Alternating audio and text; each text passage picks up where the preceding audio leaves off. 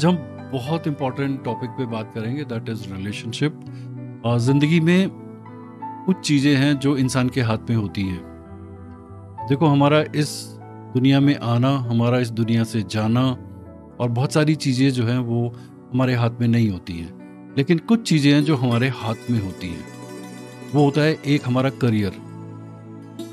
Career in a sense कि हम वो काम करें जो हमें करना अच्छा लगता है, हमारा जिसमें एप्टीट्यूड हो, राइट? तो ज़िंदगी में आपको कम समस्याएं आएंगी। इसी तरीके से रिलेशनशिप, चाहे आपकी शादी हो गई है या आप शादी करने वाले हो या नहीं करने वाले हो, लेकिन जिस इंसान के साथ आप रहते हो, जिसके साथ में आपका रिलेशनशिप है, बहुत डिपेंड करता है कि आप दोनों की केमिस्ट्री क्या है। आप एक गोल्डन पेयर हो, आप ज़िंदगी के बहुत मज़े लेते हो, या फिर आप किसी तरीके से अपने रिलेशनशिप को मैनेज कर रहे हो, या आप बहुत ज़्यादा डाउट में रहते हो, या आपकी डेफिनेशन जो है हैप्पीनेस की वो बिल्कुल बिगड़ चुकी है, या फिर आपने 100% सरेंडर कर दिया है और आप सामने वाले के हिसाब से चलते हो। Likewise there can be number of situations. तो आज रिलेशनशिप का टॉपिक मैंने इसलिए लिया है कि हम बात करेंगे कि रिलेशनशिप क्या होता है, क्या करना चाहिए। और अगर देखो, आपको किसी से प्यार हो गया है तो आपको कोई रूल रेगुलेशन फॉलो करने की ज़रूरत नहीं है। प्यार एक ऐसी चीज़ है, हो गया तो भाई हो गया। लेकिन अगर आपको लगता है कि आप बहुत कैलकुलेटेड तरीके से चलते हो ज़िंदगी में, और प्यार भी और रिलेशनशिप भी जो है वो देखभाल करके ही आप आगे चलोगे, तो उसके कुछ बेसिक फंडामेंटल रूल्स हैं, हम वो बात करेंगे ताकि you are pretty clear about it. तो रिलेशनशिप में आप कैसे इन्वॉल्व होते हो, इनफैचुएशन क्या होती है, असली रिलेशनशिप क्या होता है, रिलेशनशिप को मैरिज तक लेके जाना है या नहीं जाना है, हम इसकी भी बात करेंगे। और फिर हम बात करेंगे कि एक रिलेशनशिप को किस तरीके से मेंटेन कर सकते हैं, रिलेशनशिप में आप कैसे मज़े ले सकते हो, और अगर रिलेशनशिप में कुछ गड़बड़ आ रही है तो उसको आपने कैसे समझना है, रिलेशनशिप की स्टेजेस, एवरीथिंग अबाउट रिलेशनशिप। तो कल को अगर मान लो आपके पास में कोई केस आता है रिलेशनशिप के कारण, तो you should be able to understand कि इसकी क्या स्थिति है, कहाँ पर प्रॉब्लम है, ताकि आप उसको पकड़ के अच्छे से मैनेज कर सको, राइट? सो पहला क्वेश्चन ये है, व्हाट इज रिलेशनशिप? ये चीज़ क्या है रिलेशनशिप? मैथमेटिक्स है, हिस्ट्री है, साइंस है, क्या है ये? Let's talk about the importance of relationship. Do we really need relationship? There are a lot of people, they stay single, they don't get into any relationship. So before we define what is relationship, let's talk about, is it really important? No, sir. Okay, so you say relationship is not important. How old are you? Sir, 23. मतलब important है but एक minute, don't correct yourself. 23 साल की लड़की बोलते हैं relationship कोई important नहीं। इसके पीछे 2-3 कारण हो सकते हैं। या तो रिलेशनशिप अभी तक ढंग के चले नहीं, डेफिनेशन बहुत पुअर रही, और या फिर डर लगता है, या फिर opposite sex, that is males को लेकर के बहुत अनकंफर्टेबल फीलिंग है मन में। It can be any of this thing, done. और एक और केस होता है जिसमें रिलेशनशिप पे ज़्यादा ध्यान नहीं देते। जब आप किसी चीज़ को लेकर बहुत पैशनेट होते हो, पागल होते हो किसी चीज़ को लेकर के, तब आपको रिलेशनशिप से मतलब नहीं होता है। a bond that is very special to you with a person you love. Relationship में लव की जरूरत होती है क्या? हाँ, पक्का? वही होता है, पैसा या लव दोनों में से एक भी चीज हो तो तुम फिर लोग ना हो जाता करेक्ट है। होने की बहुत कोशिश करते हो, don't try to be correct. Relationship में प्यार, और प्यार फिर अलग किस्म का होता है ना, प्यार की अलग अलग डेफिनेशंस होती हैं।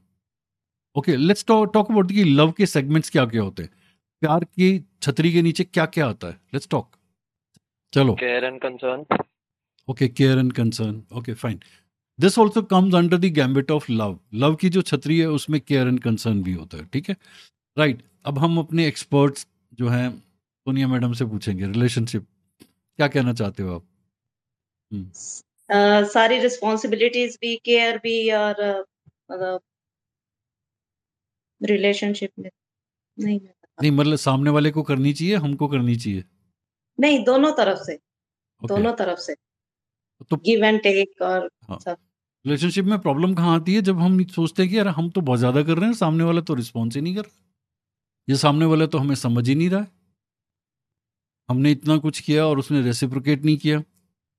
बहुत सारे ऐसे केसेस होते हैं जहाँ पे जैसे आजकल है ना बम्बल, टिंडर, तो बहुत सारे ऐसे केसेस होते हैं कि सर बातचीत हो रही थी और सडनली मैंने जैसे ही पूछा कि can I take you out for coffee, उसने बात करना ही बंद कर दिया। तो can you say there is no relationship? They have been talking for months together, but जैसे ही कॉफ़ी की बात आई शी स्टॉप टॉकिंग। तो what category is this? Is this a relationship? Relationship is anything जो दो लोगों के बीच में पनपता है।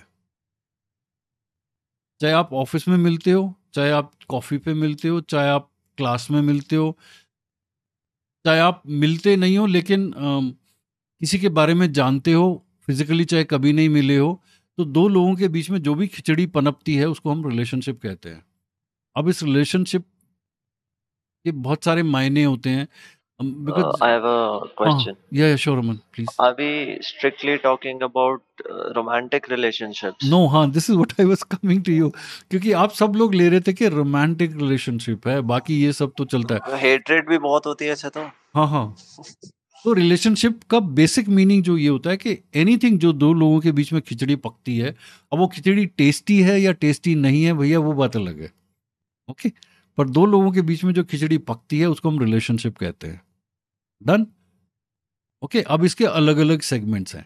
जरूरी नहीं है एक फीमेल मैरिड है, बच्चे हैं, सब कुछ है और हस्बैंड से भी बहुत लॉयल है, सब कुछ है, but she may be in a relationship with somebody else. अब ये रिलेशनशिप को फिजिकल या उस चक्रों में मत डाल देना। देखो हर इंसान की अपनी नीड्स होती हैं। जैसे as a female, I don't know whether I have spoken to you, 5 basic needs होती हैं, राइट? तो कई बार क्या होता है कि यू मैरिड टू समबडी जहां आपकी सोशल स्टेटस की देखभाल की जा रही है, आपके फाइनेंसिस की देखभाल की जा रही है और सब कुछ आपकी देखभाल की जा रही है, and you are very well off as well as finances is concern, security is concern, etcetera, but you are not intellectually connected to the person. फिर you get connected to somebody else, and if you get connected to somebody else you are in a relationship with that person, but yes, relationship के पीछे purpose होते हैं। अब ये समझने की कोशिश करो। Okay Shivi, let's have you, relationship के पीछे क्या क्या पर्पस हो सकते हैं? Why two people get connected? Sir जैसा मैं सोचती हूँ, अगर मेरी नीड है कि मुझे किसी से अच्छी बात करनी है और किसी और की नीड है कि मेरे साथ एक लड़की घूमे, तो दोनों की नीड होगी फुलफिल। हाँ, तो ये क्या हो गया? इंटरेस्ट। जब आपकी नीड होती है तो आपका इंटरेस्ट जागता है, ठीक है, और जब आपकी नीड पूरी हो जाती है तो आपका इंटरेस्ट खत्म हो जाता है, राइट? और एक रिलेशनशिप ये भी होता है कि आप किसी को बहुत ही पसंद करते हो, उसके काम को पसंद करते हो, कुछ भी whatever that person is, आप उसको बहुत पसंद करते हो, तो आप उसको क्या करते हो? एडमायर करते हो। क्लियर?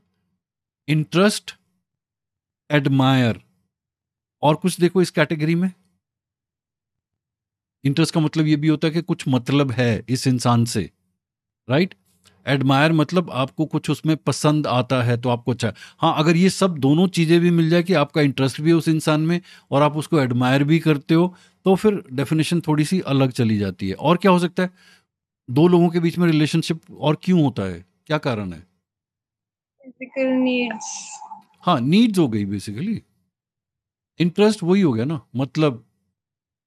तो कई रिलेशनशिप आप देखोगे जब आप काउंसल करोगे कि जो नीड बेस पे होते हैं, तो जैसी नीड खत्म हो जाती है तो रिलेशनशिप वेवर ऑफ करना शुरू कर देता है। हाँ, ये जरूर हो सकता है कि दूसरी पार्टी ने इसको प्यार समझ लिया हो। Isn't that true for any relationship? Yes.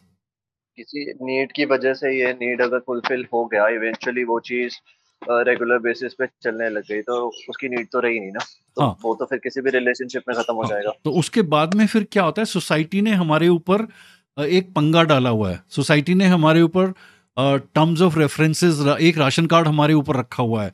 वो रखा हुआ है सोसाइटी के नॉर्म्स। अब जैसे दो लोगों की शादी होती है किसी भी पर्पज से, चाहे वो नीड थी उनकी या एडमायरेशन थी या कुंडली मिल गई या उम्र हो गई थी, जो भी कहानी है, उनकी शादी हो गई, ठीक है, या एक लव मैरिज थी, आपस में शादी हुई। After some time it will deteriorate, it depends. हर रिलेशनशिप की शेल्फ लाइफ होती है, 2 महीना, 2 साल, 6 महीना, 6 साल, 8 साल। उसके बाद में दिस इज ये इसको लोग कंटिन्यू करते हैं just because of the social pressure. या तो आपके अंदर में दम नहीं है कि आप यहां से निकल करके कुछ और टेढ़ा मेढ़ा कर लो, आप अपनी इमेज को मेंटेन करना चाहते हो, या फिर आप एक कॉम्प्रोमाइज कर लेते हो, आप अपने लिविंग स्टैंडर्ड को, the way you live together, उसको कुछ ऐसा मैनेज कर लेते हो कि सोशली एक्सेप्टेबल होता है and you are okay with that equation. हाँ, जहां पर आपको लगता है कि आप बहुत ज्यादा अनकंफर्टेबल हैं, then you tend to move out of that relationship. Clear? तो अभी हमने दो चीजों की बात की, या तो आपका इंटरेस्ट होता है या आप उस इंसान को एडमायर करते हो। What else makes you get into a relationship?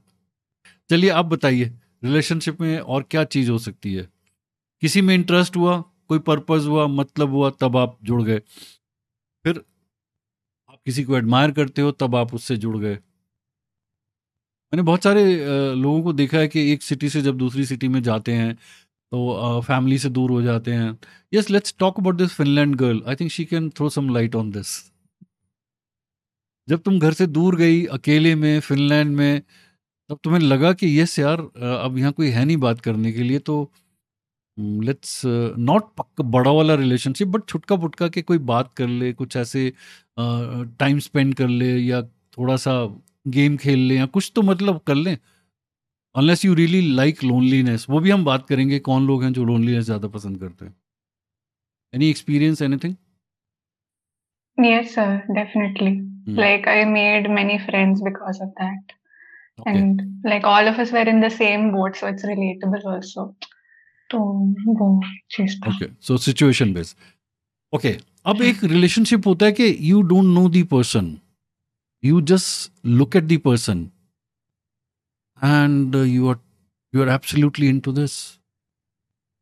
You start stalking, you start getting to know more about the person, you tend to बार बार उसका इंस्टा का प्रोफाइल देख, ये देख, वो देख, पागलों की तरह you just start following that person. उसमें कोई नीड भी नहीं है, कुछ भी नहीं, may be you already in relationship. What is this? Obsession. Obsession. Okay, fine. और कुछ? ये अगर बहुत टीनेज में होता है तो हम इसको इन्फैचुएशन भी कहते हैं। अब समझने की कोशिश करो, why I am talking to you all this is, relationship के पीछे जो रूट कॉज है उसको जानना बहुत ज़रूरी है। जब भी कोई रिलेशनशिप का केस आपके पास आता है, you have to understand why these two people got together. Okay, is it because of the love, it was it because of the need? हाँ, कई बार क्या होता है कि नीड बेस पे एक दूसरे के साथ में लोग जुड़ते हैं, लेकिन वो पब्लिकली उसको डिक्लेयर नहीं करते हैं। बहुत सारे लोग जो हैं अपने पार्टनर को पता ही नहीं लगने देते कि भाई मेरे को तेरी ज़रूरत है, इसलिए I am getting connected to you. उसके ऊपर वो लव का ब्रेड पकौड़ा के ऊपर बेसन चढ़ा देते। ठीक है, तो जब भी इस टाइप का आपका केस आता है तो ट्राई एंड फाइंड आउट के पीछे रीज़न क्या है। ठीक है, डन। उसके बाद आपको पता होना चाहिए कि रिलेशनशिप डेवलप कैसे होता है, जब शुरू हुआ, उसके बाद में कौन कौन सी स्टेजेस होती हैं। मैंने एक वीडियो भी बनाया था, मैं उसका लिंक भेज दूंगा, जिन्होंने नहीं देखा उसको देख लेना। 5 स्टेजेस होती हैं हर रिलेशनशिप की।